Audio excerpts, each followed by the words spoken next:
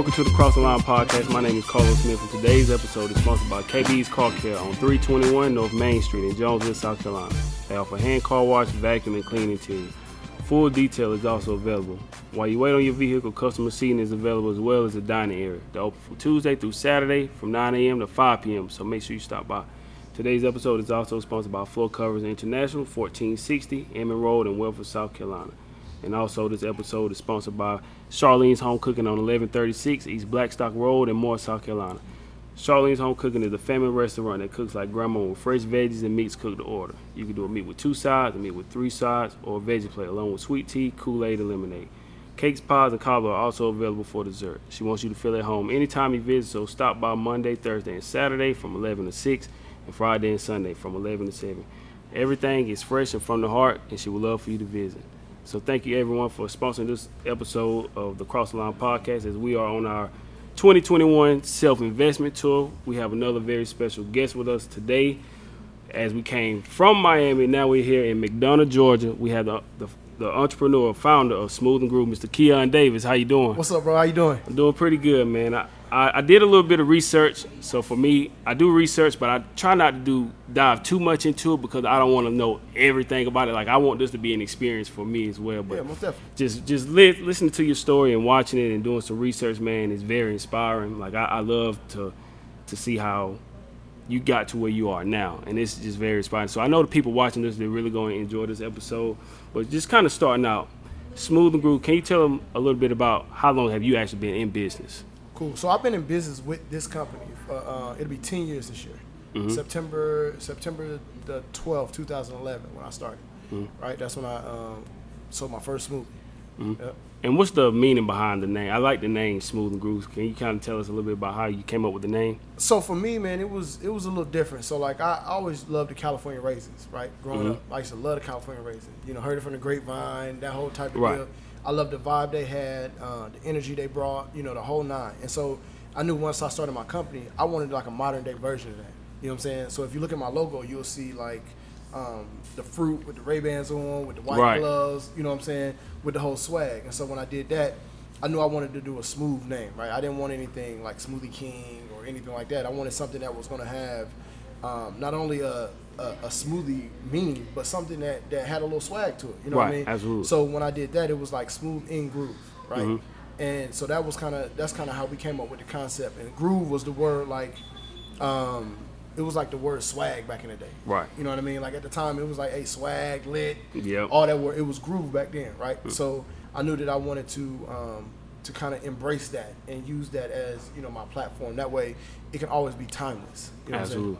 So how did you actually get into the smoothie business? Like, of all businesses that you could have dove into, like, what made you say, I want to dive into the smoothie business? Bro, to be honest, it was like, I was a party guy in college. Mm-hmm. In college, I threw all the parties. I did all the events. You know what I mean? I was that guy. I was the guy that was going to be at the bar, that was going to make sure everybody had a drink. You know, that type of deal. Excuse me. And so, but when I was selling cars, me and one of my friends was talking about how much excess money we spent, right? And so he was working for, I think it was Kraft. And, you know, we both athletes coming out of school, first to go to college. He got a salary job. I'm making good money selling cars, that type of deal. And he was like, yeah, bro, you know, I told him, I was like, bro, I spent like $2,000 in the bar this past week. You know what I'm saying? Just making it rain. You know what I'm saying? Idiot, right? And he was like, bro, I got you beat. He said, bro, I spent $2,000 last month in the gym. And I was like, what? Like, bro, how you spend $2,000 in the gym, right? I'm like, you play football with me. You know, I know you ain't paying for no personal training. I know you know how to work out, you know, type of deal. He was like, nah. He said, it's a dude in there that has a smoothie bar. You know, he was like, he sells smoothies, wraps, pre-workouts, post-workouts, salads, everything. Like, he was like, bro, I spend probably $40, $50 with him every day. You know, I was like, man, that's a good idea. You know what I'm saying? And so I worked out at the gym that had a location for something like that, but they weren't utilizing it. So I'm like, damn, I can do that. You know, that's something I can do. And so that was the initial idea of, like, I'm going to do something in the smoothie space. Mm-hmm. So straight out of college, you went straight to selling cars? Mm-hmm. With the first job? So I was in college. So I had an opportunity to work for Regions Bank. Mm-hmm. Right, fresh out of college, and so I was in their MA program where they take out of 1,500 people, they take 5 applicants, right? They put them in a program. You go through 3 months of training, and you'll have your own bank. Right. You know what I'm saying? And so I was in the MA program, and I was one of the 5 that they picked. But the problem was I didn't graduate on time. I didn't take a freshman English course. Oh man. You know what I'm saying? So, and then they only you know, I went to Tuskegee, so they only offer that class in the spring. You can't even take it over the summer. You can't take it in the fall. I had to wait a whole another year, you know, to take my second part of English, and I lost my job. I lost the opportunity. I was devastated. You know what I'm saying? I was hurt, and so when that happened, I had to find something to do during that time. All my other classes was done. I was supposed to graduate, and so I kind of stayed around the area. I was the manager at Foot Locker. I was still cutting hair. You know, I was just hustling at the time, and that's how I landed on selling cars. So as a former athlete, I like to ask athletes that we've had in the past that come on, what would you say was that skill or something that you learned from like playing sports that transitioned to life for you? Man, that's a great question. And I think the biggest thing is, like, my coach used to say this all the time, man, and I never really understood it until, like you said, until I got out in the world, right? He used to say that dog ain't gonna hunt.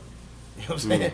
Right. You know, no matter what we was doing, if we was in the gym, if we was working out, and we didn't have enough weight on the bar, hey, bro, that dog ain't gonna hunt. You know what I'm saying? Right, absolutely. If we on the field and we not giving it our all, right, that dog ain't gonna hunt. You know, and so for the longest time, I never really understood what that meant. I knew that we wasn't doing good enough, but I didn't really dig deep into that, right? And so now, after I stopped playing, I started to realize, bro, that it's a lot of people out here that don't have that dog in them. It's a fact. You know what I'm saying? And that's fact. your advantage, to have that dog in you. You know, and not even to have it in you, but letting that dog hunt. You know, and really pushing yourself to the max, pushing yourself to the limit that other people won't push themselves to. You know what I'm saying? And so I think that's one of the things that, like, really embraced and empowered me to push the envelope forward, right? Not only that, but also being able to struggle, right? Being able to think about going through camp, think about wanting to quit every day in camp, right? Hot, sweating, hungry, thirsty, tired, hurting, head hurt, you know what I'm saying? Yeah. Like, all of those emotions that you have in that one moment where you just feel like you want to quit every single day. But then you realize you push your body to the max. You rest, right? And you push your body to the max again. You know what I'm saying? So the same thing in life. It's like, bro, I can push myself to the max that I know a lot of people have never felt. You know what I'm saying? Absolutely. And I can get past certain points that I know people can't get past. So all I got to do is continue to stay the course, rest, get up and do it again. You know what I'm saying? Absolutely. Take me back a little bit just before going to college. Like, where are you originally from, and like, how was life growing up where you were growing up? So I'm from Anderson, Indiana. Okay. Right? It's a small town outside of Indianapolis, about 30 minutes. I'm the oldest of 4 boys. You know, mom had me at 15. You know, we pretty much grew up together, you know, type situation. I had 3 little brothers up under me. I was an athlete. You know, I was always an athlete. My mom was in the streets. I grew up in the streets, right? But I was the one that they would send home, right? I would be around everything, and before something jumped off, they would send me home. Like, bro, go home, bro. Right. You know what I'm saying? Get out of here. You're like, go. You know what I mean? Type of guy, deal. yeah. And so that was the thing that I think helped me, not only to have a level of street smarts, right? Not only to have a level of understanding of, you know, discernment, right? You know what I'm saying? Or different things to sense danger, that type of deal. But also it gave me the ability to learn numbers. You know what I'm saying? Because I believe that, like, it's only one universal language. You know what I'm saying? It's only one universal language. That's numbers, right? Who know numbers the best? Yeah. The streets. Did you grow up, you know, saying being the oldest and your mom was in the streets, being the oldest of 4 children? Did you feel like, man, feel like it was like pressure for you? Like, man, I got to, you know, at least make it to the pros or make something out of myself because I want to take care of my family. Like, did you feel like that was part of the pressure on you growing up? I think it was pressure on me, but it was my own pressure. You know what I'm saying? It wasn't pressure that somebody put on me themselves. I think for me, it was more or less of like, hey, I know that I got to be the one to make it. You know what I'm saying? I got to be the one that changes the dynamic of my family, right? So they always tell you all the time, like, if you know better, you'll do better. You know what I'm saying? And so for me, I knew better. I felt better. I felt different. You know, I understood different. I seen different. And so it was up to me to make that transition to actually being the one to change the game, right? So I tell people all the time, my goal in life, bro, is to uproot my family's tree, right, and put it in better soil. You know what I'm saying? So it'll bear better fruit, you know? What I like about your story as well is I respect the fact that despite your circumstances, you didn't let that define you. Like, you didn't say, hey, my mom is out here, I'm the oldest, I got to make something happen. Like, man, I just got to do what I got to do, whether it's hustling or anything, just to take care of my family. Like, you didn't let that define you. But was there anybody else around you growing up that you see as, like, that kind of even at the most, like, spark entrepreneurship, or did you see it from anywhere? Was it anybody, family or friends or close? I didn't really know what entrepreneurship was. You know what I'm saying? But I know my granddad was like he was my guy. You know what I'm saying? He was the guy that you know, before anything, he was the one that my biggest fan, right? He was my biggest critic, my biggest fan, my biggest teacher. You know, anything that you can think of that would be an influence to a male figure, he was that. You know, and so for me, I seen him sit at the kitchen table, right, and call phone numbers out of his Atlas. He used to love the Atlas. He used to drive tour buses. He had a tour bus company. Okay. You know what I'm saying? So he used to plan riverboat trips. You know, take people to the casinos and that type of deal. And so for me, I would always be on the bus selling drinks, selling pool tabs. You know what I mean? Just in there, just being a part of that. But I didn't know what it was. I just knew that I was with Pawpaw. Right. You know what I'm saying? Pawpaw going on the boat, I'm going on the right. boat. You know, he got people, I need to sell these. I know they're $1 a piece. Let me get you 5 of them. You know, type of deal. So that was initially like kind of the deal, but it wasn't anything that I thought of long term. I was into sports. Right. You know, that was my thing. So that was kind of the deal. But like as I was a kid, I used to sell my crayons and my color pencils and stuff like that because I knew I wasn't gonna get them back. So I'm like, bro, I'm letting you borrow it. I'm not gonna get it back. When I get home, my mom gonna whoop me because I ain't got my crayons and color pencils. Like, something got to shake. Yeah. You know what I'm saying? At least I gotta take my mama something back. Like, oh, look, I know I ain't got it, but I can go buy my own again. You know what I'm saying? So that was the initiation to that and understanding that line of it. But as far as just having that specific, you know, role and specific understanding of entrepreneur, I didn't really have it. And I'm kind of similar to that in ways where my uncle, well, he worked at a plant, but at the same time on weekends, like he would go cut grass. But we never used the word entrepreneur or anything. We just knew like Uncle Carl going to cut grass, and sometimes he would let me and my brother go with him. And we knew he had contracts to cut at different restaurants and stuff like that. And sometimes we'd go with him. He'd hand us a weed eater or something and just cut a little grass around the building or around somebody's house or whatever. But we never knew like as an entrepreneur. Right. Honestly, I didn't really start paying attention to entrepreneurship or using that word really until like college or towards the end of college because I just knew just work for somebody else. Like that's all I knew. So I didn't really pay attention until then, but I always knew like my uncle had a business and you know he made good money. Like we always knew Christmas time or our birthdays he gonna hook us up because the best gift, he got it. Yeah, he had the deep pockets, man. But for you said when you saw that your buddy was in the gym, you said that's when you knew, you know, okay, I'm gonna do the smoothies as well. So how was the early stages of like starting to make your smoothies and making that transition? So it was, for me, I'm a researcher, and I didn't even know I was a researcher, you know, until like I'll say I'm a self-proclaimed researcher, right? And at the time I was reading a book called The Alchemist. You know, everybody know that book. That's the very first book that I've ever read in my life, cover to cover. Wow. And I did it twice. You know what I'm saying? And in the book, it gave me so much life, and it made so much sense to me. You know what I mean? Of what I was feeling already. And so from there, it was like, well, I got to do something. You know, I got to do something. And so my wife's dad had a smoothie bar in Baton Rouge for a while. And so I kind of got some recipes and stuff from him, but it was like different. You know, it was like I don't have mango juice. I don't know how to make mango juice. You know what I'm saying? Like I don't even know what guava juice is. You know what I'm saying? Right. And so I just started doing my own research and finding out what works well together. I would taste it, and I bought a blender, and I just started buying fruit, and I just started mixing stuff. Like, oh, that go good together. Like, oh, I can cut that with that. Like, oh, I don't really like, because I never liked protein. I never liked protein shakes, none of that stuff. But I always had to find a way to drink it, so I had to find a way to cut it. Right. You know, so I would put lime in it. I would put lemons in it. I would, you know, do different things, so I didn't have that taste. And so once I got into this space, it was like, oh, it was easy. Like, let me just mix these things and see how well they go together. And so I just progressed over the time to just get better and being able to adapt and change with the time and the phases and, you know, what people say they wanted. You know what I mean? And so once I started doing that, it was like, oh, it's a no-brainer. But my main thing, bro, was like, it wasn't the smoothies. It was the experience, right? It was the experience. That's what I tell people all the time. Like, I'm not Smoothie King and Jamba Juice, all them people, they're not my competitors at all. We just sell the same product. You know what I'm saying? My number one competitor is Disney World. You know, and so what I mean by that is that, like, I don't sell smoothies. I sell an experience. Sell an experience. You know what I mean? Something that people will remember and want to always come back. Like, man, I went to Smooth and Groove and had the best time. I got a book that I'm about to drop. Once I get everything open, I'm really big into customer service, right? So I got a book dealing with customer service. So it's called "Is It the Taste or the Feel?" Right? The $1 Million Hack to Impeccable Customer Service. You know, and so my thing is, in the book, I talk about the experience, right? So 73% of the world drink coffee not because of how it tastes, it's because of how they make it feel. Yeah. You know what I'm saying? You think about everything that we do in life is based on feeling.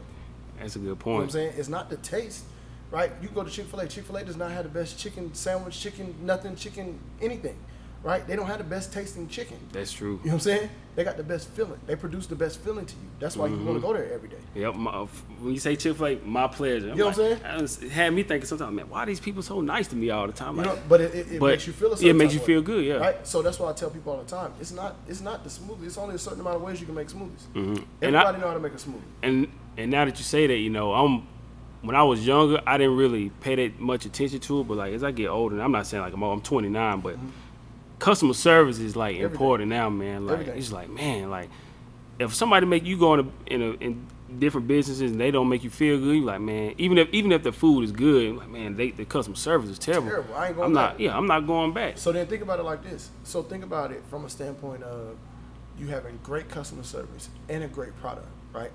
I know my product is good because I put the research in the work on my product. My focus is my customer service. That's the everyday thing. That's the thing that's forever changing, right? So if I can focus on my customer service and show my customers that I appreciate them. That's why if you look on these walls, you see my customers all over the place. You know what I'm saying? Because it's not about me, it's about them. Absolutely. Right? It's the feeling that I'm giving them. So now when they see their face in the store, it's like, dang, this is my store. Now what they gonna do? They gonna sell a product for you. You know, it make your workload easy. Yeah, I'm gonna tell mom, I'm gonna tell grandma, I'm gonna tell everybody in my family, man, you gotta not only the smoothie good, but man, they gonna treat you like family. You gonna feel good about it.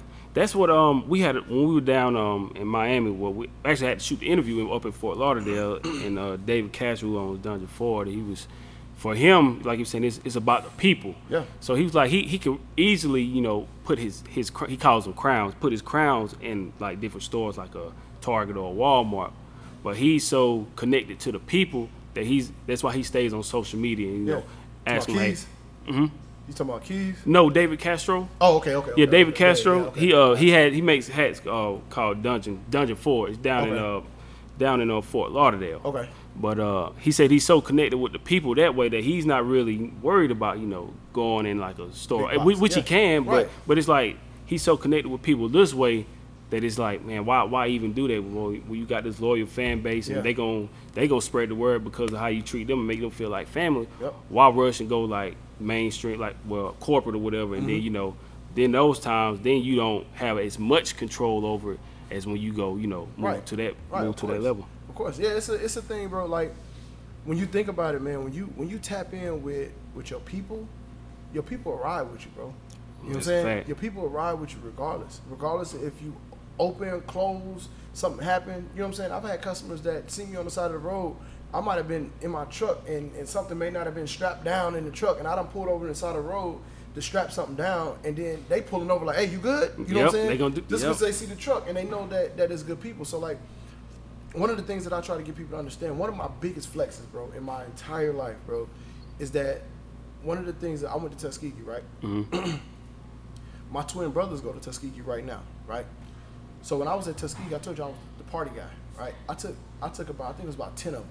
I took about 10 guys under my wing, right? Took them under my wing, taught them the game, taught them who to talk to, you know, call everybody auntie, teach you how to get in the calf, you know, everything that I've learned, right? I'll teach it to them. Well, one of the things that I realized was that one of my little homie is my little brother, right? So I indirectly affected my little brother by showing love to somebody else. You know what I'm saying? By being my authentic self, my authentic person, and truly helping people and caring about people, it indirectly affected my little brothers, right? It's powerful. So then think about if I was a jerk, or I was somebody that ain't really care about folks, and I didn't do that, then my little brothers wouldn't be effective at all. You know what I'm saying? True. So that's what I tell people all the time, man. You just gotta show love to people. Like I heard somebody say this the other day, man. It was like, bro, you'll know the character of a man the way he treats a woman that he's not attracted to. You know what I'm saying? It's powerful, yeah. I was like, oh shoot, like that's big. You know, and so I think that the more that we understand the value of love, like true purity, like finding out who we are as individuals. You know, because I had 4 G's, bro, that I stand on, right, every single day. And it's what I did was to help me get rid of my ego, right? It was my 4 G's. And then my non-negotiables is what I do every single day. You know what I'm saying? And the first one is I show gratitude, right, for the little stuff. Like, I'm not talking about, like, for anything I've accomplished. It's like, bro, I'm glad I can wake up on my own. That's a fact. Right? I'm glad I got all my limbs work. You know what I'm saying? Like, bro, I'm grateful for that. You know what I'm saying? The second thing is I ground myself. You know, whether I meditate, whether I go outside and walk with my shoes off, whatever the case may be, whatever it is, I ground myself, right? The third G in them, I think this is the most important G out of all of them, bro, is my grace, right? Not God-given grace, not any of that stuff. My grace that I give the world, right? My authentic self. You know what I'm saying? Removing the mask. Like they always talk about the fingerprint. Like we all got one fingerprint for a reason. We got to shine our light, right? Not dimming my light for nobody, not changing who I am for anybody, not trying to be like somebody else. In spite of me or getting like none of that, bro. Like my authentic self, like being my authentic self through and through and giving that to the world, right? Like Jay-Z say all the time, my presence is a present. You know what I'm saying? Believe that and actually believe and stand on that. You know what I'm saying? And then the last G is grind. Just always be doing something. Always be busy. Always be looking and striving to accomplish a goal. You know, and so those are the things that help me to kind of get rid of my ego. But it also gave me focus and it gave me the ability to be my authentic self. My teacher, my professor, I wish I had spent more time with him. It was my final semester at Upstate, USC Upstate. I remember he used to have these check marks on the door. And he said, and when we go in and sit down, he said, you see that, those check marks? He's like, that means check your ego at the door. He used to always tell us, it's not about you. It's never about you. It's about other people and doing the job and getting things done. Yeah. And like you also said about just gratitude, just being thankful for a lot of things. And what people don't know, like I actually, about a week and a half ago, I actually hurt my back at work.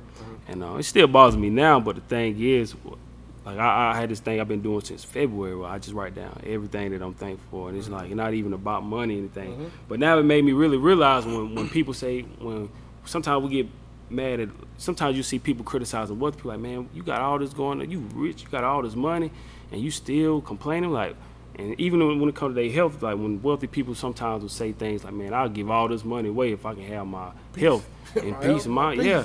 So man, when I hurt my back, that's one of the things I was like, man, I'm grateful and thankful for everything. Man, I can understand now how they say, man, health, taking care of yourself, and that peace of mind is everything. Bro, I think who was this? Big Sean.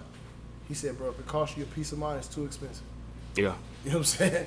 And that resonated with me so bad because, like, even in the entrepreneur space, you think about in the entrepreneur space, the level of, like, ability that you need to have to be able to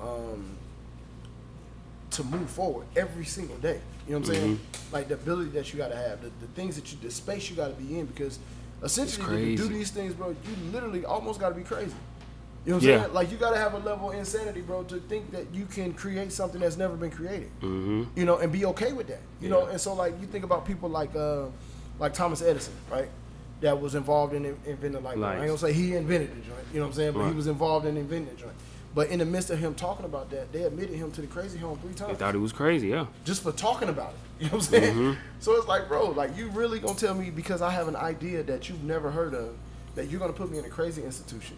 You know what I mean? Because they couldn't see it. They can't fathom it. Yeah. But it ain't for them. Exactly. You know what I'm saying? It's not for them. That's not something that they gave him. That's his grace. You know what I'm saying? So imagine him not shining his light because of what other people thought of him. You know what I mean? That when you just said that, it just reminded me of what one of my favorite people that I've interviewed. I always say that he was kind of like the blueprint for this podcast. His name was Ben Hall, and people hear me talk about him all the time. But one of the things he said, and I actually posted it the other day on Facebook, and I just said one of the things he used to preach to me all the time is you can't be normal and great at the same time. And it's just like, man, when you have this vision, people are not going to understand what you're trying to do, what you're trying to build. And like you said, sometimes it's like you almost got to be crazy because of the things that you're trying to do. And it's like, even if you go look at professional athletes, like people might look at Tom Brady, like he's so driven at what he's doing. Like, man, this guy is crazy. He's still playing. But the level of greatness that these athletes display is like they got to be committed to. And it's like, man, that's all they know. Yeah, it's all they know. That's all they know. And that's the thing. Like, for me, the only thing, bro, I'm gonna be like, the only thing that I watch, and I've done this for like the last 3 months, bro. Anytime I turn the TV on, I turn it on one thing, and that's the Last Dance with Michael Jordan. I've watched that series. Oh man, I watched 1,000 times, right? And I literally. It was insane. Turn it on every day, right? And it's every time I turn it on, I fall asleep watching it. But the reason that I do that, it has nothing to do with the feeling that I have toward Michael Jordan, right? Or idolizing him when I was a kid. That was, the favorite player. That was the guy, greatest. yeah. He was the GOAT, right? That type of deal. It had everything to do with his mentality and why he was that person. You know what I'm saying? Like, what is the core of Michael Jordan and why he is who he is? He wasn't the biggest. He wasn't the fastest. He didn't jump the highest. He wasn't the strongest. Right. You know what I'm saying? He wasn't the tallest. And so, but he was a dog. His will to win. And he said something. He said something to in the show, and I say to me because I be thinking like we having a conversation when I do that, Joy. But like, he said something in the show, and it was like, bro, he said, I don't have a gambling problem. I have a competition problem, right? So what that means to me is that his ability to compete at anything is what drives him, right? So as an athlete, you think about it. You always talk about the killer instinct, right? People that had that killer instinct. Yep. You know what I'm saying? And my uncle used to tell me when I was young, he used to tell me all the time, kill an ant with a sledgehammer, right? And I was like, oh, you tripping. You talk to your old head. You like, are you drunk, man? Like, what's going on? Like, what are you talking about? And so as I got older, again, it's a lot of things that stuck with me that now I understand, right? And so he say, kill an ant with a sledgehammer, right? So when I heard that, and now I'm listening to Jordan and the way that he speaks, right? You remember the part where he was talking about B.J. Armstrong when he made that shot and they won that game? Yeah, talking right? jump. Yeah. You know what I'm saying? He was talking jump. He was like, bro, I'm supposed to kill this dude. You know what I'm saying? He came back. I'm supposed to kill this dude. Like, that's not even a thing. I'm supposed to kill this dude, right? In the killer instinct, it shows you that no matter what, it has nothing to do with nobody else. It's all about me. I didn't kill him because I chose not to kill him. I can't do that. I can't take my foot off the gas. I got to let you know I got to kill him with a sledgehammer. I'm going to let you know that you don't belong on the court with me. I'm going to let you know that you don't stand a chance. I don't care who you are. This is my space. And the same thing I tell them in the smoothie space. It ain't got nothing to do with whoever in this space. It ain't got nothing to do with them. This is personal, right? You better you play for a second. Do you ever feel like sometimes you may, I don't want to say level of guilt, but it's like you so committed to what you're doing that sometimes you could kind of like leave, it kind of at times I guess leave things behind, or like you want to do other things, but you're so committed to what you're doing and you're so committed to the process that at times when you want to do other things that you're so focused on what you want to do, that your task at hand, did you kind of like leave those things aside for a time, or do you ever feel kind of like guilt for that? Because I know like we're talking about athletes, they're so committed to what they're doing. Sometimes like when they miss recitals, they miss birthday parties and birthdays and all that type of stuff like that. So do you ever? Because I know at times I do as well. It's like when we're traveling so much and doing this, my babies are looking for me. Sometimes they just want to see daddy, but I'm like, man, they don't see it right now. But in the long run, it's gonna be worth it for them. And of course, I'm gonna definitely bring them along with me. But they're so young, they're still young right now. But which I brought my son with me a couple of times. But it's like, do you ever feel that guilt at times? Because you grinding so hard that sometimes you may feel like you're too laser focused. Well, I think for me, one of the things that I have, because I've always had, like in my marriage, there's been different things where it's like, you're not this, you're not that, and I made those adjustments, right? And so I think the thing is that within any business or within anything that someone is striving for, I think the most important thing is to have the family involved. Right? In whatever type of way. You know what I'm saying? But also my philosophy on things is that, when people talk about having 8 streams of income or 7 streams of income to be a millionaire, right? Well, I don't necessarily I believe in that, but I don't believe in the way that people are saying it, right? So I look at it like this. I look at it from an octopus standpoint. You know what I'm saying? Where octopus got 8 arms, right? but every arm that goes out in every direction comes back to feed that body, right? So they always tell you keep the main thing the main thing. You know what I'm saying? So like we make smoothies. We're a smoothie company, right? But I also got blenders. That's a whole nother arm. Yep. You know what I'm saying? I got recipe books. That's a whole nother arm. You know what I mean? I'm finna get into hookah flavors. That's a whole nother arm, right? But at the same time, it brings everything back home. It's under the same brand. It's under the same umbrella, but it's a different stream of income.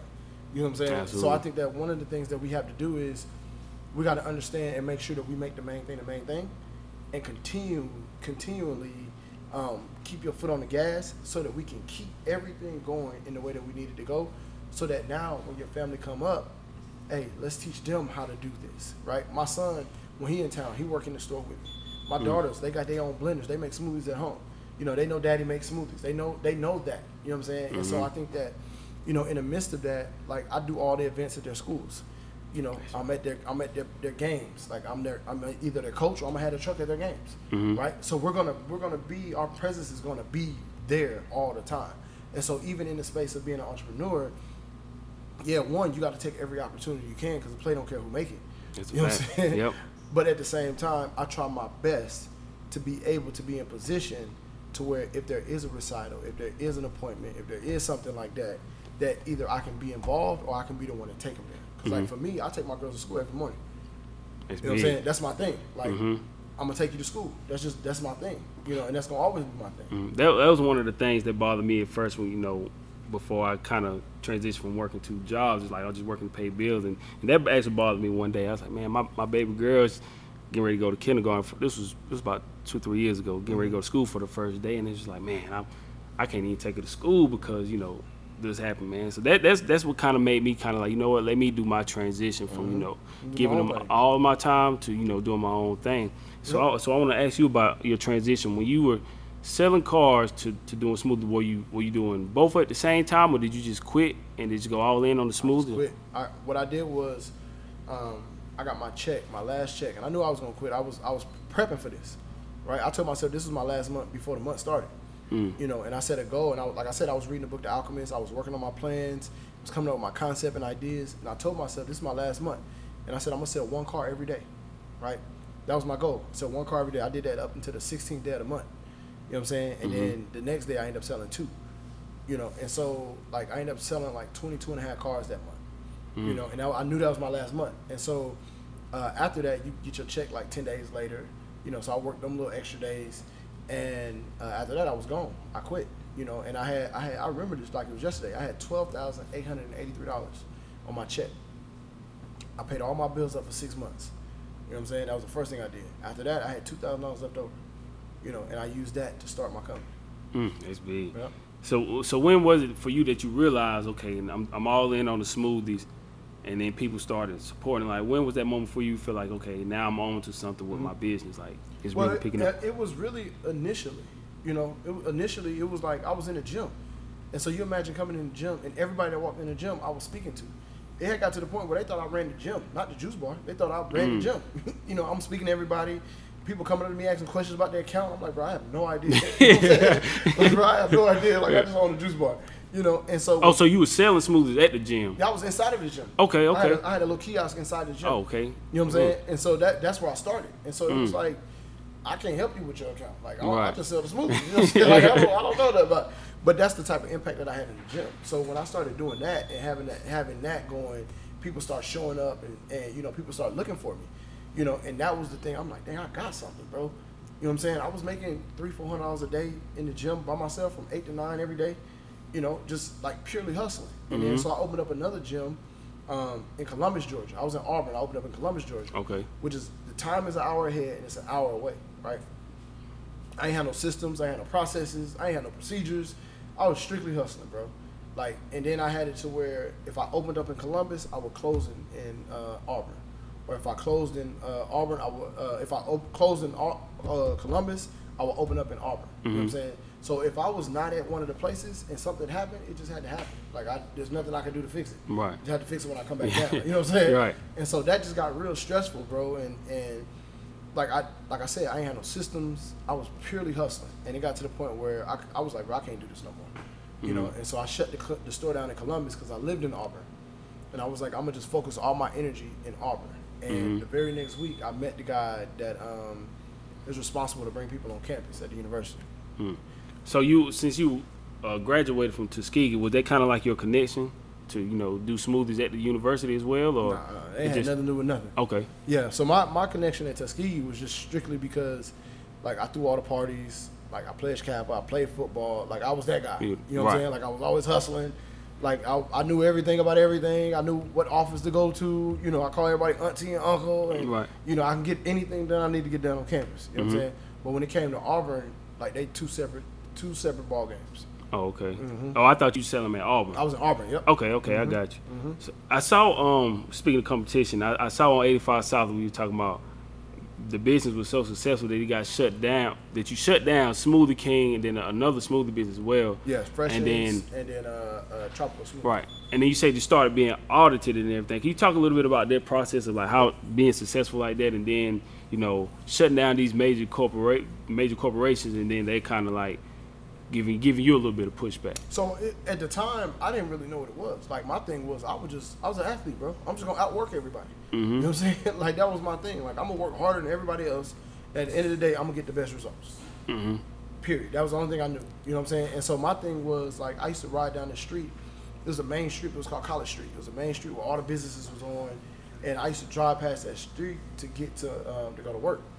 And so on that street, you would see, like, McDonald's, Walmart, Burger King, all these different stores. And this is even before I opened up my store. And I was like, bro, like, all businesses start the same way. You know what I'm saying? It took somebody with some guts and some nuts that said, look, I'm finna do this jump. I'm gonna figure it out and I'm gonna make it happen. You know what I'm saying? Irregardless of what business it is, it's all started the same way. You know what I'm saying? And so then I was like, okay, cool. I'm looking at Walmart and I'm like, bro, you line me and Sam Walton up side by side, I outwork that boy every day of the week. You know what I'm saying? I start doing that with every business across the board. And I'm like, bro, why am I not in business? You know what I mean? Right. Like, what am I doing then? And so once I started mine, I'm like, bro, I'm just going to outwork everybody. One of my cheat codes, bro, was that I used to do third shift at the hospital. Okay. Like, nobody's up. There's no competition. There's no healthy option at all during that time, right? And then on top of that, the third shift make more money than everybody else. Yep, it's true. And I don't even have to worry about competing or doing anything with anybody. You know what I'm saying? And so that's where I made 20% of my money at on third shift when everybody was asleep. So that was the effect that happened. And so for me, as I kept doing that, it's like, bro, I only want this. You know what I'm saying? I only want this. I don't want the other stuff. I want this. So when you were kind of forced to, you said, I think you said you lost maybe like $175,000. Yeah, cash. Like, what was that process like of being hit with that, losing that type of money while you in your business right now? Like what was your mindset when that happened? Bro, my mindset when it happened, when I found it out, I was actually headed to Florida. Like, I had my truck was already shipped down there. My all of the stuff was already gone. We was going down there for this big football tournament, and so what I did was, I had got all my money out. I had went to the bank, got some cash out to travel with, and then right before I left, I remember like it was yesterday. It was my two guys that we was driving to Florida in their car, and as I was walking outside to get in the car, I was like, let me check my account and make sure I need to move some money around just in case they need some money while we're going at the store. You know what I'm saying? And as soon as I opened up my account, I seen that $59,000 negative. Like, I was like, whoa. I would have had a heart attack. Well, I logged out. You know how you log out on an iPhone and swipe it up and close the app out? Like, I did all that. Yeah. Oh, let me log back in this thing. Boy, am I tripping? Make sure there's... So I logged back in. I was like, whoa. So I screenshot it. I'm like, bro, what is this, bro? You know what I'm saying? And then so I called the bank. You get on the phone trying to figure out what's going on. It was like, yeah, the state took it. Like, I mean, I don't know what you got. I don't know what's going on, but they came in and they got it, And I'm like, what? So mind you, I only got $2,000 in my pocket. And we headed, my truck already in Florida. You know what I'm saying? We headed to meet my truck. I can't put product on the truck because the truck not on. You know what I'm saying? So I ain't had no product in the truck. I had to take that $2,000 and we had to travel down there. I had to buy product and I had to function to operate while I was down there with $2,000, bro. You know what I'm saying? That was supposed to be like a $10,000 weekend. And so the first day we got down there, I bought enough product, right, with what I had. And I bought enough product with what I had. And then I was selling that day, right? It was a shorter day. And we almost sold out. right? So I'm like, all right, bet it's going down. Let me double up for tomorrow, right? Mind you, I can only use cash because any credit card transactions going to the nigga. Yeah, they going. Yeah. You know what I'm saying? It's like throwing it in the trash. So I can only take cash, you know. And so when I did that, I doubled up the next day, right? Well, in Florida, bro, it was 32 degrees in Florida, and I sell smoothies. The day before it was 84. You know what I'm saying? It's tough. So I'm like, bro, like what in the world? So mind you, I'm not even thinking about the negative that I got right now. I'm thinking about the current moment and situation. And so one of my guys, we was like, hey, what we gonna do, bro? And we just sitting here looking crazy. You know, it's cold. Ain't nobody buying us food. You know, we had a little bit of food, but we wasn't even doing food like that. And I was like, bro, I gotta make a decision. I gotta make a game time decision. So I said, freak it. I said, bro, take this money that we made. I said, I want you to go to the store and buy everything hot. Hot chocolate, hot cups, hot this, everything. I want you to buy everything hot. Now, the only way that we had to make hot chocolate was a microwave in the truck. That's the only thing we had. I'm like, freak it. We're going to put this water in here. We're going to put that jug in the microwave. We're going to sell hot chocolate. You know what I'm saying? And that's what we did. But and we did that day, and the next day it got back warm. But I didn't make anything close to what I was planning on making. But long story short, that was the moment that I felt, and I had to perform because I knew that God gives his stronger soldiers in tougher situations, right? And so not only that, I also know that, like, if you believe in it, you're gonna always be good. You're gonna always see you through, right? So the first part of that was that he thinks that highly of me to give me this struggle, right? It's a blessing to struggle, right? So you think that highly of me, right? To give me this level of struggle, right? That means I must be somebody. Absolutely. You know what I'm saying? I must have I must have something in me, bro. Right. For you to give me that level of struggle. Because there's nobody I ever met in my life that has been through anything like that. You know what I'm saying? At that magnitude. You know, except people that are highly successful. So that means that I'm right on track. You know what I'm saying? And then the second part is, I know that I'm going to be straight. Right? I just got to figure out how to get through this. And that's when I wrote that 21-day thank you journal. Because I almost committed suicide during this job, bro. Like, I was at my lowest point because at the time, money defined me, right? The number in my account defined me, right? That was my level of acceptance. That was my everything. You know what I'm saying? That's how I identified myself. I didn't know anything. I didn't know who I was as a person, right? And so I used to call myself Mr. Untouchable, like Nicky Barnes. You know what I'm saying? Like, I was like Nicky. You know what I'm saying? That was my swag. Like, shoot, I'm like Nicky Barnes, you know? And then when all that happened, it was like I fell. The rug came from under you. Just jerked the rug off. You know what I'm saying? And so, like, you think about like the Get Out movie when Buddy was in the sunken place and he was just falling. He had nothing to hold on to. He was when he hit the ground, he just falling like, bro. That's how I felt. You know, that's exactly how I felt in that moment. And so it forced me, like, at my lowest point, bro, like, I didn't have anything left, bro. Like, I went to the title pawn place, title pawn my truck just to do my payroll for my employees. You know what I'm saying? Like, stuff like that people don't even know. But it was, to me, it was like, I got to take care of these people. Like, this is my responsibility. This is my business. This is on me, right? So let me figure it out. And so when I did that, and I'm getting phone call after phone call, I'm like, bro, like, I just, like, you owe this, you need this, you got to pay this, where you at? I'm like, bro, I just went home. I was like, you know what? It's over with, bro. So I went home, I sat on my couch, right in front of my TV. I still remember this. Right in front of my TV. I sat on the couch, I had my pistol in my hand. I put my phone on the table right in front of me, face up. I said, that phone ring one more time, it's a wrap. Like, I can't help no more. It ring one more time, it's a wrap. And as I'm sitting there, looking at that phone, waiting on it to ring, I don't know how much time, it felt like it was days that I was sitting there. It could have been seconds, but it felt like forever. You know what I'm saying? That I was sitting there. But as I was sitting there, I started to think about, like, my mom had been 15, right?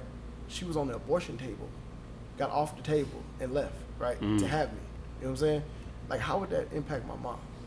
You know, at the time my granddad was living, he was my biggest fan. You know, like, I was, hey, my grandson this, you know. I'm the oldest of 4. I got little brothers and cousins that look up to me. You know what I'm saying? And I'm the golden child to everybody. Like, if I can't do it, then I'm killing the whole generation off. Because they know they don't stand a chance. If I can't do it, if he can't do it, then shit, we don't stand a chance. You know what I'm saying? My little girl at the time, I only had one daughter at the time, like, she was going to have to walk in on this. My wife was going to have to clean this up. You know what I'm saying? This would devastate them, right? So when I thought about it, I was like, bro, I can't do this jump, bro. So I went and I got a notepad, and I wrote down every name that I felt like depended on me. You know what I'm saying? And that was the beginning of my journal. I got a journal over there. It's over there now. It's a 21-day thank you journal. And so what it did was it made me see the little things that I was doing right. Because when I realized at that moment, at that lowest moment in my life, bro, I didn't even see myself. You know what I'm saying? Mm-hmm. Or whatever version I thought I was, I didn't even see myself. So by me doing those small wins, like, hey, I woke up early today, right? The little stuff, the things that I'm thankful for, the greatest gratitude, right? Mm-hmm. That helped me to identify myself again. That helped me to see, like, bro, you really not that bad. You know what I'm saying? Mm-hmm. Because I was an outcast, because I was trying to do something that no one has ever done that I've ever seen in my life, right? It don't mean that you're going to get it right the first time. Mm-hmm. It don't mean you're going to get it right the second, third, fourth time. You know what I'm saying? But the more that you try and the more that you understand what you did wrong, it makes it that much better. It makes it that much sweeter. It make it that much more of an impact that you have on people after you accomplish that. And it's like God gives you these, like you said, God gives you these tough battles, and it's like, to me, I always feel like, you know, he's gonna give you things like, but I always say, I actually wrote a chapter about it in my book. It's like, God got you, like, you still here, like, the things we think about, we stress about, it's like, it's really not that bad because we're still here to talk about it. Yep. But it's like, I always feel like entrepreneurs, you know, we're gonna have these moments where it's like your back is against the wall. And we just talked about it when we were down in Miami. It's just like your back is against the wall, but it's like you're gonna have a moment where you just gotta fight. Yeah. And just you're gonna figure it out. It's just one way or the other, you just gonna figure it out. You go back to camp. Mm-hmm. You know what I'm saying? You go back to camp. You go Yep. back to the gauntlet drill. Right? Mm-hmm. Go back to inside. You know, it go back to warm up. It just goes back to, like, are you willing to go through this camp and survive this camp to be able to play this game? Mm-hmm. Right? At the end of the day, the practice is way harder than the game. That's a fact. You know what I'm saying? Yep. Practice is way harder than the game. Game is the easiest part of the whole process. Mm-hmm. So it's like, are you willing to go through that to get here? You know what I'm saying? And the same thing in life. Are you willing to go through the mud? Are you willing to go through, like, sleepless nights and all this type of stuff, all of these turmoil and everything? Are you willing to go through this to get on the other side? Mm-hmm. And that's the thing, you gotta even realize that about, like, the most successful people that you see. They didn't just get there just pop out of nowhere and just say, hey, I'm rich and I'm successful. It's like, Right. everybody went through something to get to where they are. It's like, we just don't see that all the time on TV. It's just because even on social media, it's just like everybody just rich and successful. Everybody winning. Yeah. Everybody winning. But you got to realize too, bro, like, and that's one thing that I'm real big about is I like to share my failures. You know what I'm saying? I like to share my failures because at the end of the day, nobody always wins, right? But even in my other book, I got a book called Go For It. In that book, it talk about the difference between a winner and someone who's winning. You know what I'm saying? Like, that's a completely different person, right? Somebody can win. So you can luck up and win. They talk about any given Sunday, right? At any time, somebody can win. In a fight, any moment, somebody can get knocked out. Yep. Right? That doesn't make you a winner, right? That just means that you won just then, right? A winner is somebody like Tim Tebow. You know what I'm saying? Yep. Somebody that's Know how to going win. to always find a way to win. No matter what. I don't care Yep. if you like him. I don't care if you don't. Whatever the Find case a way may to be, get it done. he's going to find a way to win. Yep. One way or another. You know what I'm saying? That's a winner. Mm-hmm. You know what I'm saying? And so when people think about that and you think about being a winner in life, whatever your goals are, whatever your expectations are, whatever your wants and desires are, like, bro, are you a winner? A winner knows another winner, right? And people idolize winners, right? People call them executors, whatever the case, whatever you want to call it. But a winner is a winner. And people are attracted to winners because they win. You know what I'm saying? Yep, Let the that's a losers fact. lose. You know what I'm saying? Tip said that. I let the losers lose, bro. I ain't even worried about that. Yeah. You know what I'm saying? I want to ask you something else about entrepreneurship. A lot of times entrepreneurs say, you know, they took an L or they failed at something, or, you know, even when they fail, it's like it's a lesson, honestly. But when you talk about failures, like, when would you say you actually know that you actually, like, failed at something? Well, I think that my failure is when I quit. You know what I'm saying? I think that's when you fail at something. I think that, you know, when you stop doing something, when you stop believing, right, in yourself, when you stop believing in your ability, when you stop believing in, you know, your capabilities of creating or doing or even making the adjustments, right, throughout the process, I think that's when you lose. Because you don't lose during the process. You don't lose during the series, right? You don't lose there. You always got another chance to win. You know what I'm saying? You always got another chance at bat. But as soon as you get knocked down, bro, and you don't get back up, that's when you lose. You know what I'm saying? Or the second part of that is being able to do something someone else's way, right? I always feel like this. If I'm like with this story, I'm going to trust myself, right? I'm going to trust myself. I'm going to trust my abilities, my thoughts, my experience. I'm going to trust that, right, and go about it the way that I know that I need to go about it, right? Mm-hmm. Now, had I went about it the way someone else thinks I should go about it, you know what I'm saying, based on their feelings, right? Let's say it don't work. I lost twice, bro. I didn't learn nothing. You know what I'm saying? And I let somebody talk me into doing something that was their idea and not mine. Right. You know what I mean? So I think that's the time when people actually lose is when they stop. Do you ever look back and think to yourself now, it's like, wow, man, I built a successful smoothie business and I shut down a Smoothie King and what was the other smoothie? Freshens and Tropical Smoothie. Do you ever look at those and say, man, I'm a black man, I did this, like I built this successful business, I shut down these other competitors. Do you ever look back and like, man, I really accomplished these things? Or not saying that you're satisfied with it and you dwell on it, but do you ever sit back and think sometimes like, man, I'm a black man and I defied the odds and I was able to compete with these major businesses? Well, for me, it's not even a thing because I don't even compete with them. You know what I'm saying? That's like I said earlier. That's not even my competition. That's expected. You know what I'm saying? Like I expect that. That's not something that's surprising me. It's just about I got to figure out how to get there. Right. You know, I've already seen that I'm gonna be the largest smoothie company in the world, bro. I'm just waiting on time to catch up. You know what I'm saying? I've already seen it. You know, so it's not nothing that I feel like is like outlandish or crazy or it's like, bro, you in my space. You know what I'm saying? It's like trying to run a race and somebody in your lane. Like, bro, get out my lane. You know what I'm saying? Like I need to move that way. You got to get out my lane. You know, and so for me, it was like I look at it from a standpoint is they don't care about me, right? And the other part of that is in every single industry, bro, in every industry there is, right? In every industry, the leader of every industry was once not in that industry. You know what I'm saying? The leader, right? The leader of every single industry was once not in that industry. You know what I'm saying? And so I remember Jay-Z did an interview and he was talking about like, he's like, bro, I'm not even worried about somebody that's shooting at me that's a big artist or somebody that's trying to get me to bite back at them or anything. He's like, I'm not even thinking about them. I'm thinking about the person that's at home that's studying my weaknesses that I don't even know about. You see what I'm saying? Yeah. Somebody that's doing all these things that I don't even know is studying my turn. You know, why am I paying attention to somebody that's watching my every move and trying to duplicate what I do when I'm watching? I know there's somebody out there that's studying my weaknesses. Absolutely. We have a few more questions and we'll get ready to wrap it up. Okay. When you talk about, we talked about customer service and, you know, creating that culture. What kind of culture do you try to establish in your business and what message do you try to preach to your employees?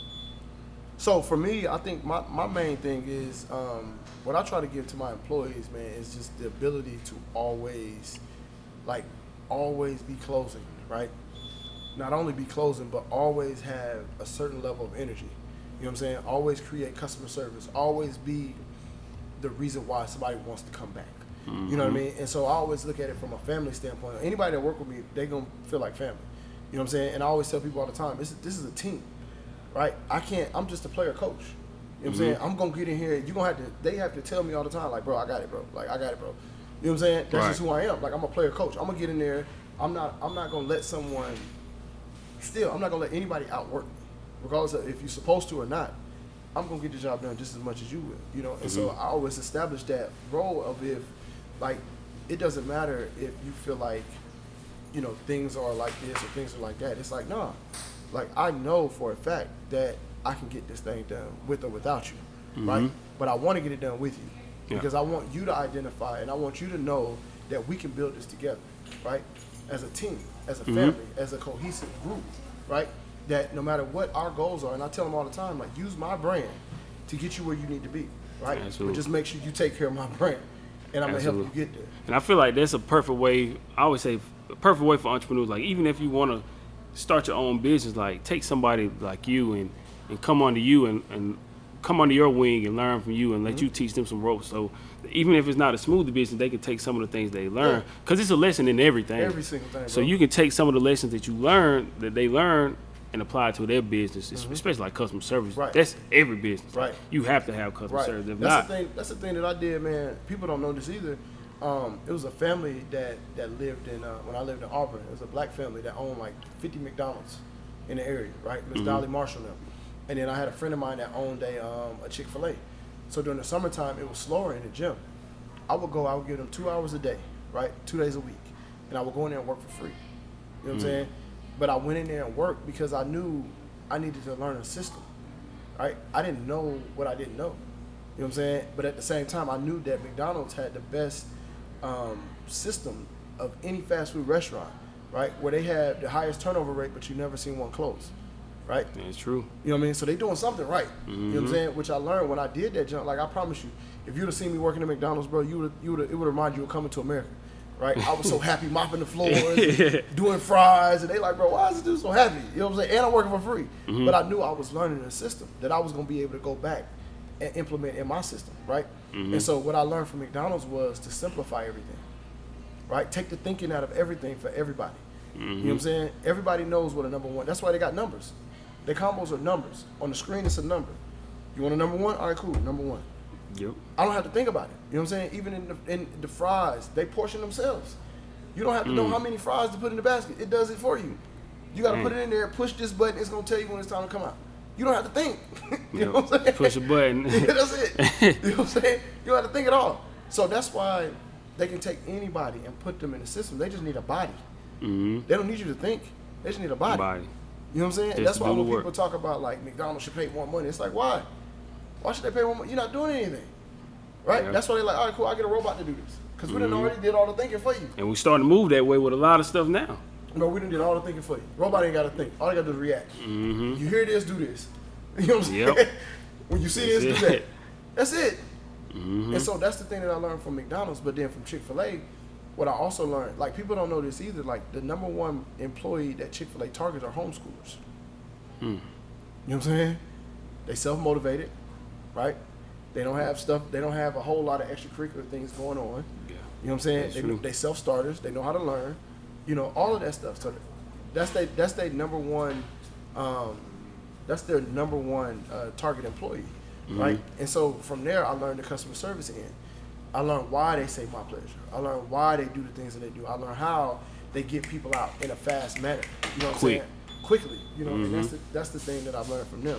And so from those two, that's really one of the things that I've been able to duplicate and input in my system. And I'm still learning that. I'm still, you know, getting the bugs out of that joint as well. And it's all about the learning process. Like for me, I remember I worked at a radio station, and I used to drive maybe like an hour every day just to go to work, making $10 an hour.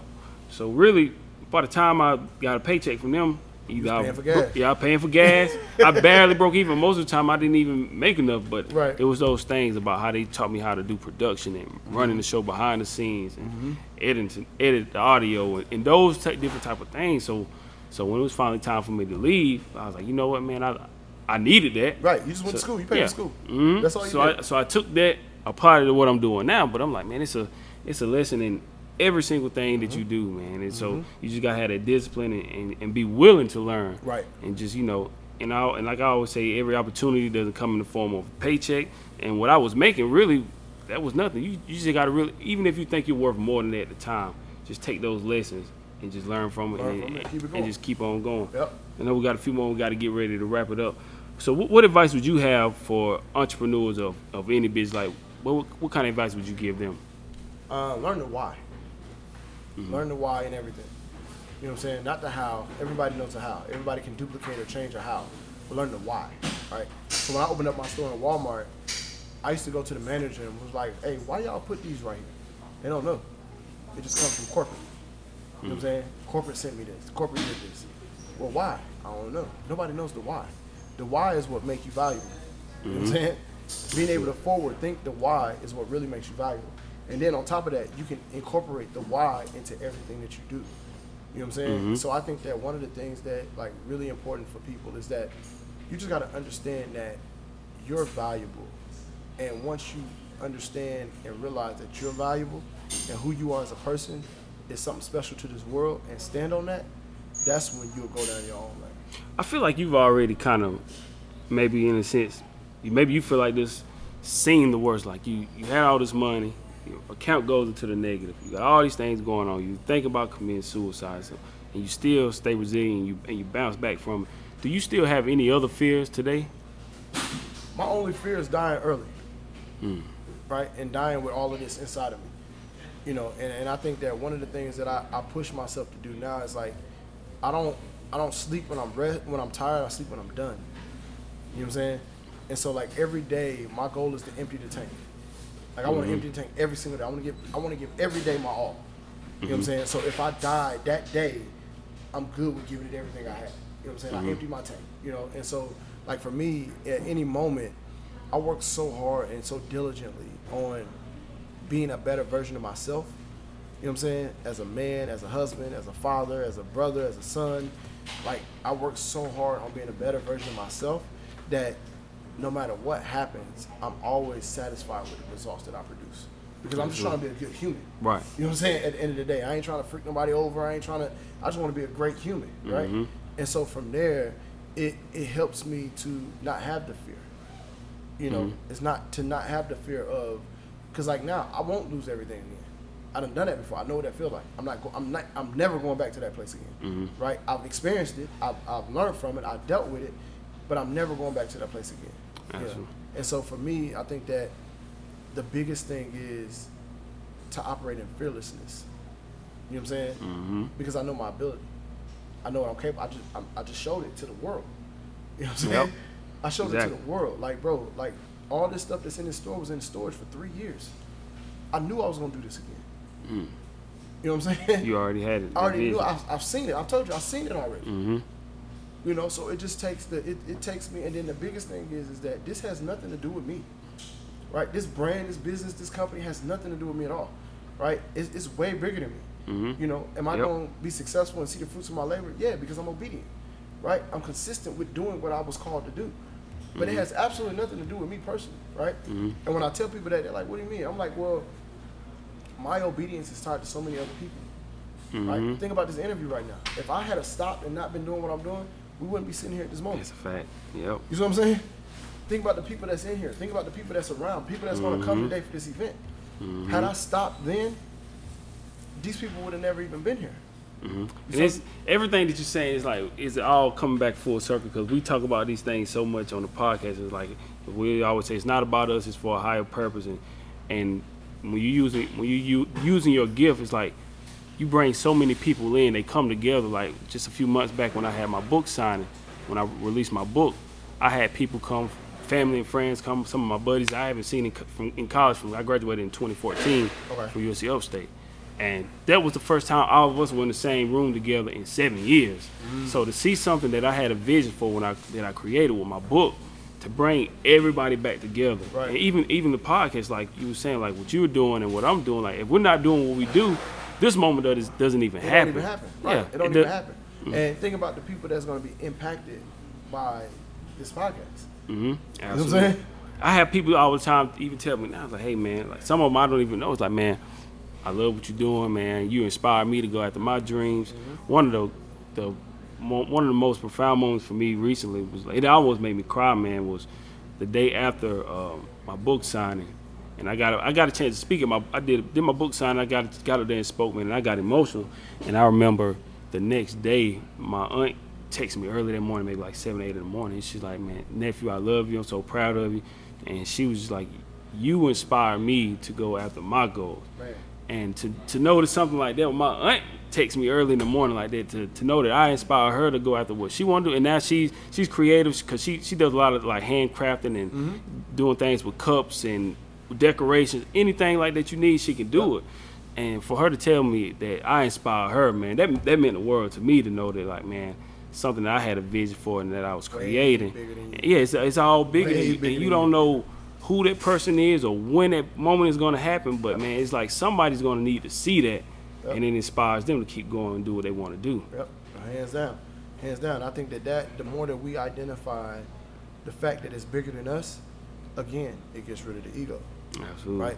Has nothing to do with us, you know. And I tell people all the time, like, bro, I'm gonna live forever. And when I tell people that, they're like, bro, what do you mean? Like, what are you talking about? Like, you know, bro, I'm gonna live forever, right? And I give people the example. Like, you think about Mansa Musa.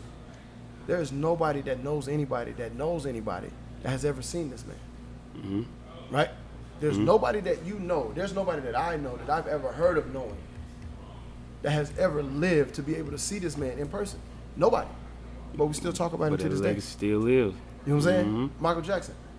Like, this man, music the things that he did and accomplished will live forever. Forever. You know what I'm saying? To this day, To this people day, still. the impact that this man created will live forever. Mm-hmm. And that's the type of impact I'm trying to make. Absolutely. My final 2 questions, and we'll wrap it up. If you had to lay out a blueprint for building a business, any type of business you want, but if you had to lay out a blueprint, what would you say would be your blueprint for building a business? The first is to understand the market, right? Understand whatever business you're trying to go in. And the second part of that is doing it small. You know what I'm saying? Do it small. Do it real small. And start with whatever you have. Mm-hmm. You know, I think a lot of problem is, especially with like the food truck industry, I teach people how to get in the food truck game, right? And in the food truck industry, a lot of people, what they do is they go into it and they want to buy the food truck, they want to do this, they want to do that, but they don't even know what they're selling. You know what I'm saying? Then I ask them, like, what you selling? Oh, well, I'm thinking about this. Okay, cool. Well, what is the, then I ask them, like, what is your menu, right? Oh, well, I'm going to sell this. Well, how much does that cost you? Oh, well, it only cost me this to buy the whole thing. Well, how much does it cost you per thing, right? Well, I mean, you don't even know. Mm-hmm. So you want to jump into this whole thing. You've never sold your product. You never put your product in anybody's hand. You don't even know if people are going to buy your product. You think because you're good at baking cookies that people are going to buy your cookies. Right. Your cookies good to you, Mm-hmm. right? Yeah. So what I tell people is that start with what you have, right? Sell it to the people that's around you. Give it away. Mm-hmm. You know what I mean? I'm a big believer in giving your product away. If it's good, it's going to double back. You know what I'm saying? So I think that's one of the things that I always tell everybody. Start small. Start with what you have and then build from there, because you build endurance along the way. You don't create endurance, right? You don't start with endurance. You don't come out the gate with endurance, right? That's just like somebody running a marathon or a mile. Like you're not gonna be a marathon runner by just starting to run. Like you have to build that endurance up in your body to be able to get to the point every day and do this thing. You know what I'm saying? Yep. No, go ahead. I was gonna say my final question. I know we got to get ready to wrap it up. We got a South opening getting ready to happen in just a few moments. But this is the Cross the Line Podcast 2021 Self-Investment Tour. So we love to ask all entrepreneurs and anybody that comes on, what does self-investment mean to you? Self-investment means, to me, I think it means to like find a way to make yourself better internally, right? Mm-hmm. Knowledge, things that no one can take from you. You know what I'm saying? Mm-hmm. Don't invest in clothes and things like that. Invest in something that no one can take from you. Mm-hmm. You know, the intangible things. You know, your knowledge, your information, your experiences. Invest in those things. So I think that's one of the things that's most important to me, are things that no one can take from you. Absolutely. Well, Keon, I want to thank you for taking the time to sit down and talk with us today, man. I really enjoyed it, hearing your story. Like I said, I did a little bit of research, but I wanted to wait until hear everything once we got here. So, man, I really appreciate it, man. It was definitely worth the opportunity. Go ahead and talk about some of your products as well. Yeah, so we got our blenders here. This is our personal blender. It's called a Groove and Go blender. Mm-hmm. You know what I'm saying? So, like, you can take it on the go with you. Whenever you're making protein, you making drinks at home. A lot of people don't like making smoothies at home. They don't want to drink them right then, right? They want to drink when they get to work. But you got to blend them at home because you're blending at home. You know what I'm saying? Mm-hmm. So with this, you can fill it up, do whatever, put whatever you want to put in it, and then you can blend it when you get to the spot. You know, so that's one of those. My recipe book, The Making Smoothie Magic 2.0. It's a lot of our recipes. It's a lot of things that we did that we actually do in here. We also got hats and.